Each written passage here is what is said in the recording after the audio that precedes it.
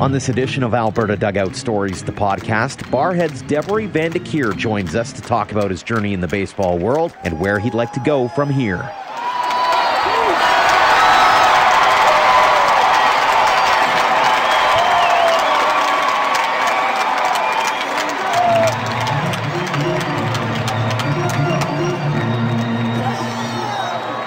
Welcome to episode 71 of Alberta Dugout Stories, the podcast. I'm Joe McFarland.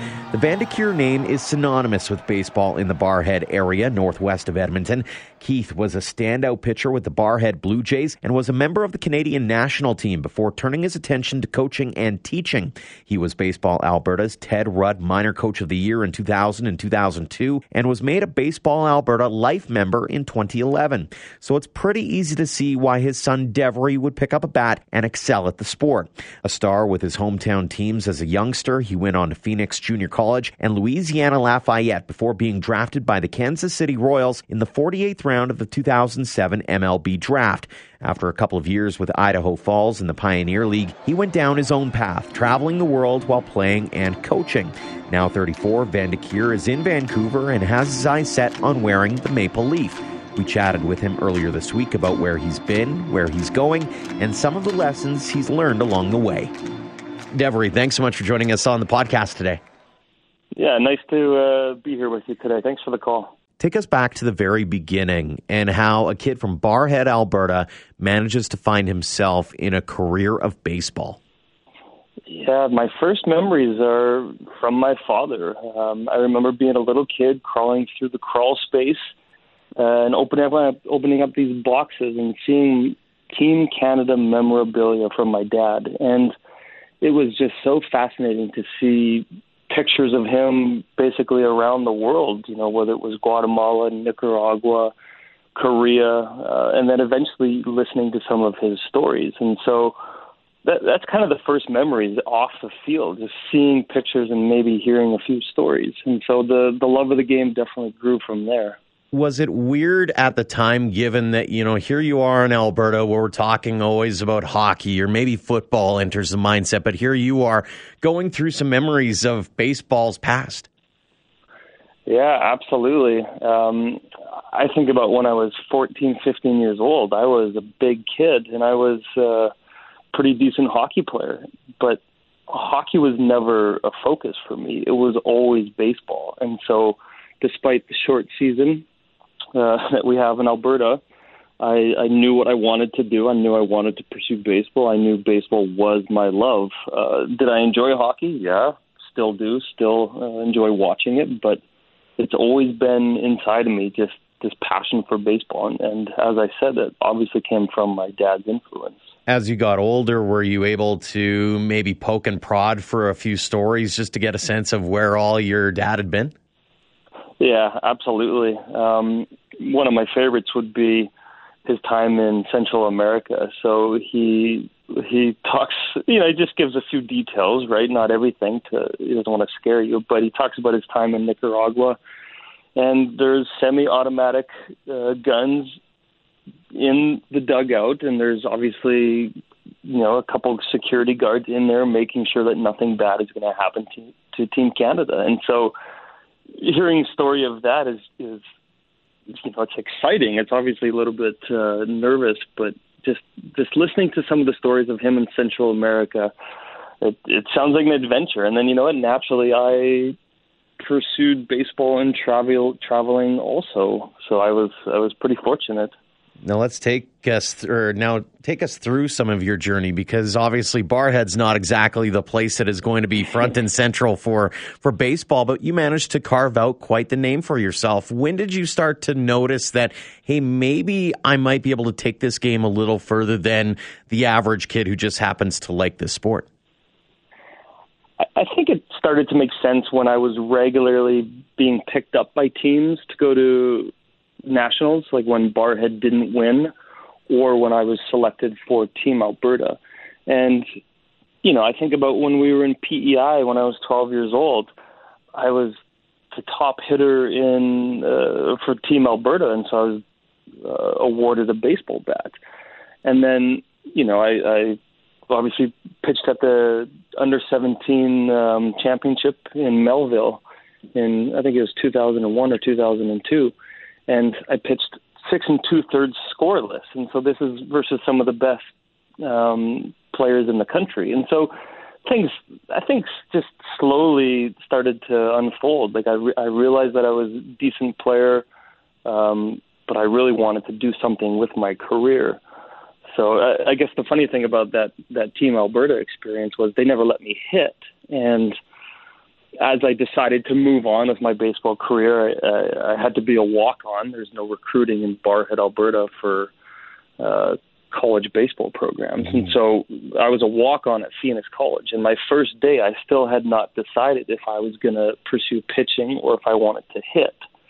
And so, yeah, I guess that's kind of a motivation for me also. When people tell me that I can't do things, it drives me nuts. It drives me absolutely crazy, especially as an athlete. And so at 17 years old, competing in the Canada Cup, and they wouldn't let me hit. It just fueled this fire inside of me. And so, yeah, fast forward a couple of years later there when I'm at basically the fall tryouts at Phoenix College. Okay, well, I'm throwing 85, 86, 87 miles an hour. All these other guys are throwing 90 and have curveballs. I don't have a curveball. I've got a forkball. I decided at that point, okay, well, let's pursue hitting. Let's forget about the pitching from now on. Was that a difficult transition for you, or were you able to, because, being in Alberta, you probably had to do a whole bunch of everything, you were able to make that transition fairly easily? I think the difficult part was, number one, being away from home for the first time, and it wasn't like it was just a couple-hour drive. It was a couple-hour flight. A big adjustment, too, was, day one, the weather, Joe, was 45 degrees. Day one, Phoenix College, I'm a college baseball player trying to be, and it's 45 degrees. I'm like, I've never experienced this in Barrhead, Alberta before, right? But I think the transition came pretty naturally. I was a decent athlete, and I had a big passion for the game. So my first year in the States, I was on the field every day. And so naturally, I improved more than a lot of the other guys. Did that make it maybe a little bit easier for you with that transition into being just a hitter? Was just the mindset of, hey, I'm away from home. I don't want to be sitting in the dorm room or in the apartment or wherever I am. I can go to the field and I can work on this day after day after day. Yeah, it's interesting how it unfolded. I don't think my arm would have been able to handle just what pitchers have to go through. So slowly I started to learn about hitting. I didn't know much coming from Northern Alberta. My hitting coach was John Osborne, who is another Barrhead baseball name, and then my dad, and that's kind of the extent of my hitting coaches. And it was very minimal, right? And so I kind of had to start from day one. I remember being 18, 19, and I had coaches who really believed in me, Coach Frady and Coach Reynolds at Phoenix College. But they weren't awesome hitting coaches. They were awesome just coaches in general and somebody who believed in me. So I really had to learn how to hit, and I learned by doing. I learned by basically the teammates that I had. And it slowly started to make sense. Actually, when I was at Phoenix College after my first year, I was a little frustrated with the lack of hitting coach. And so you remember Dave Robb? Do you remember that baseball name? Yeah, absolutely. So Okotoks Dogs. Yeah, so he was involved with Mesa Community College, which was one of our rivals at Phoenix College. And so I actually went and did a few private hitting lessons with him, and I wanted to learn as much as I could about hitting. I just didn't feel like I was getting instructed well enough, and actually considered transferring to Mesa, but he kind of advised against it, just didn't want to cause any internal issues. And so I stuck with Phoenix College, which actually turned out to be a pretty good thing. I hit 350. It's a Woodback conference. I hit 350 my second year. And I remember playing versus Mesa at home at Phoenix College. And I had 3 doubles, and Dave Robb was just kind of sitting there shaking his head thinking, oh, we should have taken this guy. So then you end up going over to University of Louisiana at Lafayette, and you end up in 2007 getting drafted by the Kansas City Royals. Do you remember where you were when you got that phone call or you got that message saying, hey, the Royals are interested? Yeah, I actually had kind of given up because despite a really good junior year, I had 2 months where things really fell apart, and it was not at the best time. And so I was driving. I was with a friend. We were driving to, I don't know, a mall or something, and it was the middle of the draft, and I had kind of decided that it wasn't going to happen. But luckily, one scout stuck with me through that difficult 2-month period, and that was, one of the best moments of my life, to realize it wasn't a prank phone call, and despite it being a very late round, I was about to sign a professional baseball contract. You mentioned how you don't like being told you can't do something, and so even despite that late round, did you have it in your mind that, hey, I've got to try to make a name for myself here, and you get into Idaho Falls and played particularly well? Yeah, that's just kind of been my story, and it's a good message, I think, to the young listeners out there, Joe. And it is kind of cliche, right? But you have to believe in yourself. And I was absolutely fueled by people not believing in me. I can think about summer baseball in Virginia. The coach didn't believe in me. I can think about summer baseball in New England. The coach did believe in me. I can think about my coaches with the Royals my first year in the minors. They absolutely did believe in me. And it was a new start. And yeah, it's unfortunate that it ended after 2 years. I enjoyed my 2 years with the Royals, but I just didn't think the best of me was out. And so again, that's a common theme. It drove me nuts that the Royals didn't believe in me at that point. As you look back on all of your travels, be it in North America or across the world, any favorite memories that come to mind? Starting in Alberta, without a doubt, we somehow, obviously through my dad, but we won provincials 3 times, the little town of Barrhead. 1 time was AA, and then 2 times, both bantam and midget, we won AAA provincials. And so we loved nothing more than just beating the big city boys, and we got a town of 4,000 people. It was so satisfying. So that for me was the highlight of my the first half of my life, really, in Alberta. Traveling, went to PEI and Windsor and to Melville and then to Trois-Rivières and then just a whole bunch of wonderful experiences in Alberta. Phoenix College, kind of like I said, the one thing that sticks out is that my second year, and then especially that game versus Dave Robb, and I actually wonder if he remembers that game. In summer ball, as I said, I was in Virginia and then in New England. One of the highlights was I was chosen to be in the home run derby in the NECBL, the New England Collegiate Baseball League, and throwing terrible batting practice was none other than Tommy John. So that was a highlight. At the University of Louisiana Lafayette, that is an absolutely amazing place to play baseball. We played in front of 2,000 to 3,000 fans, sometimes more. And the environment was electric. It was an honor. Honestly, that time at Louisiana Lafayette, those 2 years were better than my 2 years playing in the minor leagues. It was pretty special. But, just then going on to memories, I think about actually Eric Hosmer's first professional day in a dugout.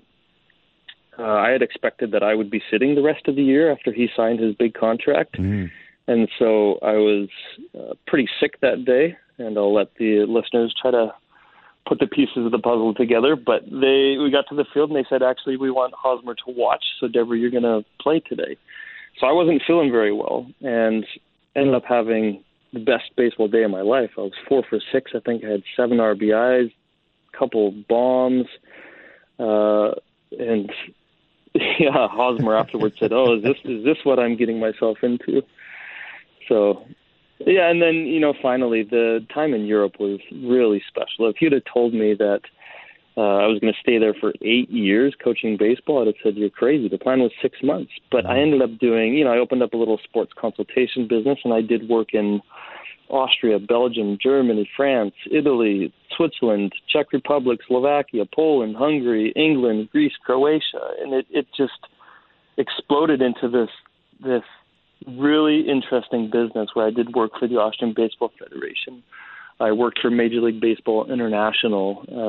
I would independently run baseball camps and then, of course, coach full-time the Dornbirn Indians.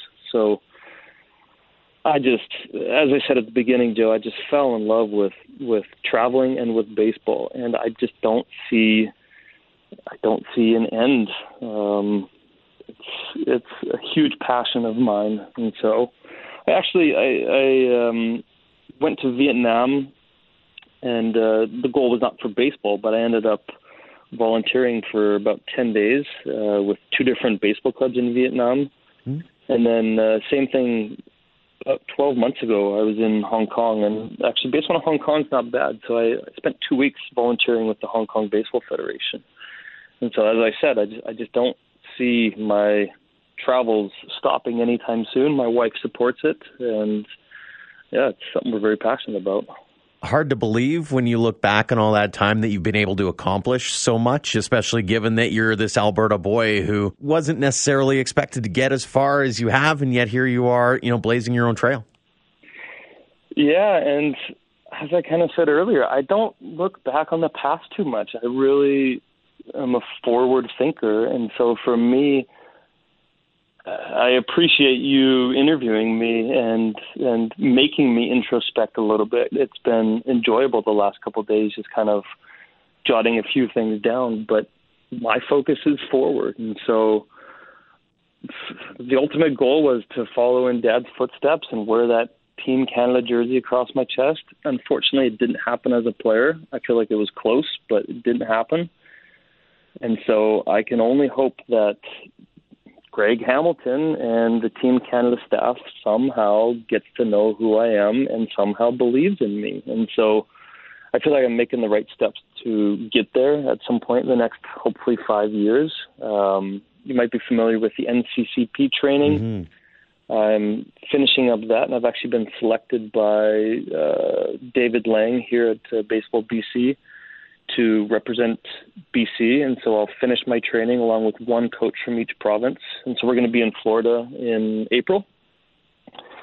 And there's a really good Masters of High Performance Coaching at UBC that I hope to enter. And I just really think these are the right steps moving forward so I can ultimately get that Canadian jersey across my chest. Well, and one of the things, like you said, we talked a little bit about just wanting to look forward more than look back. And so I'm curious from that standpoint then, as you look forward, how important is it for you to be able to give back to the game that you've been able to attach yourself to, one, and then two is to be able to be a teacher of the game as well, because I know that's what your father did as well, was a teacher. Yeah, I get so much satisfaction working with young baseball players and then seeing the results. I remember working so hard with a kid in Austria, and he eventually hit his first home run. And just to see that joy on his face it's priceless to me. And I've never made these decisions for money. As you know, there's not a lot of money in baseball in this country. And so for me, it is about giving back. It is about passing on what I have. I feel like I have some good information, some good experiences that some young athletes can hopefully benefit from. And again, both my parents are actually teachers, and that's the environment that I grew up in. I grew up in an athletic house and a house where you need to be educated. You need to focus on education. And so, yeah, what am I doing now? The last 2+ years, I'm in Vancouver, and I am a full-time baseball instructor. I am basically a teacher. What am I teaching? I am teaching athletic movements. I'm teaching baseball-specific movements. And I really feel like I apply some of the things that my parents do, as they're wonderful educators. And I feel like I apply some of the things that I've learned from them as I'm teaching baseball. Was there one piece of advice that you've received over the years that has stuck with you throughout your entire journey that you still live by to this day? For me, it's about cognitive development. Ultimately, the advice that I've gotten along the way from my parents, from a guy like Alan Jagger, who I met in college, from, I'm very much into Eastern philosophy, and it's all the same message. It's about all that happens to you is the result of what is in your mind. And baseball is the perfect example of that. You see all sorts of professional baseball players with perfect baseball swings. What's the difference between the guy with a perfect baseball swing who hits 320 and the guy with a perfect baseball swing who hits 220? Well, the difference is between the ears. And so for me, that also translates off the field. It's not just an on-the-field deal here. I really believe in personal development, and if part of that happens through sports, that's wonderful. But it's ultimately about taking care of your those 50,000 thoughts that you're having every day. As you think about where you want to go from a coaching perspective, do you care about what level you're trying to coach? Are you hoping maybe younger kids, college level, maybe the girls' game? Is there anywhere in particular that you'd love to focus on as you go forward? I'm very open. I've kind of given up this idea of having a 5-year plan. Things come my way, and I've always been very grateful for that. This full-time job I have here in Vancouver, I'm very grateful for this opportunity. What is coming next and when is it coming? I have absolutely no idea. But I'm very open to whatever it is that is coming, and I'm also working while I wait for what could be the next opportunity. And as I said, I hope it is leading towards Team Canada. For those that you do coach, what is one piece of advice that maybe you give to them that you would love to pass along to maybe some of those younger people who might be listening to this podcast today? Be a student of the game. When I was in junior high and in high school, we didn't have YouTube. We didn't have smartphones. These kids can see what professional baseball players are doing with their swings, with their throwing motion. They have access to everything that they need, and learn as much as you can. You hear it all the time, even from the guys that have been around baseball for 60 years, how they're still learning things. Well, I remember when I was 14, and John Urcandia took me with the Okotoks guys to Oliver, BC, and I thought I knew everything. I was 14 years old, and I thought I knew everything. And so the biggest advice is just learn as much as you can.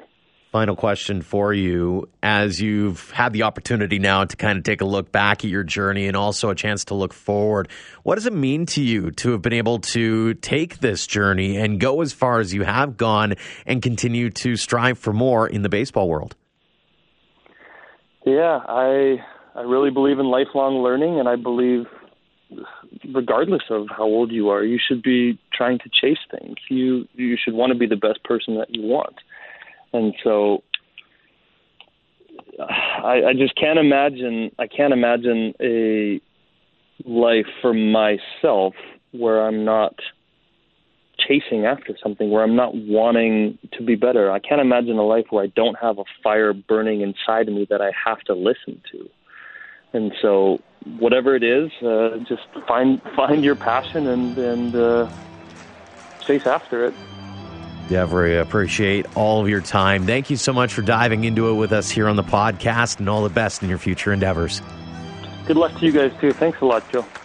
Thanks again to Devery Vandekir for joining us this week. We'd also like to thank all of you for downloading and listening to the podcast, which you can hear on Apple Podcasts, Google Play, Spotify, and Podbean. And if it allows, don't forget to leave us a rating and review, as those kinds of things help spread the word. And follow us on Facebook, Twitter, and Instagram for more stories on baseball's past, present, and future in our province. Until next time, thanks again for all of your support, no matter the platform, of Alberta Dugout Stories.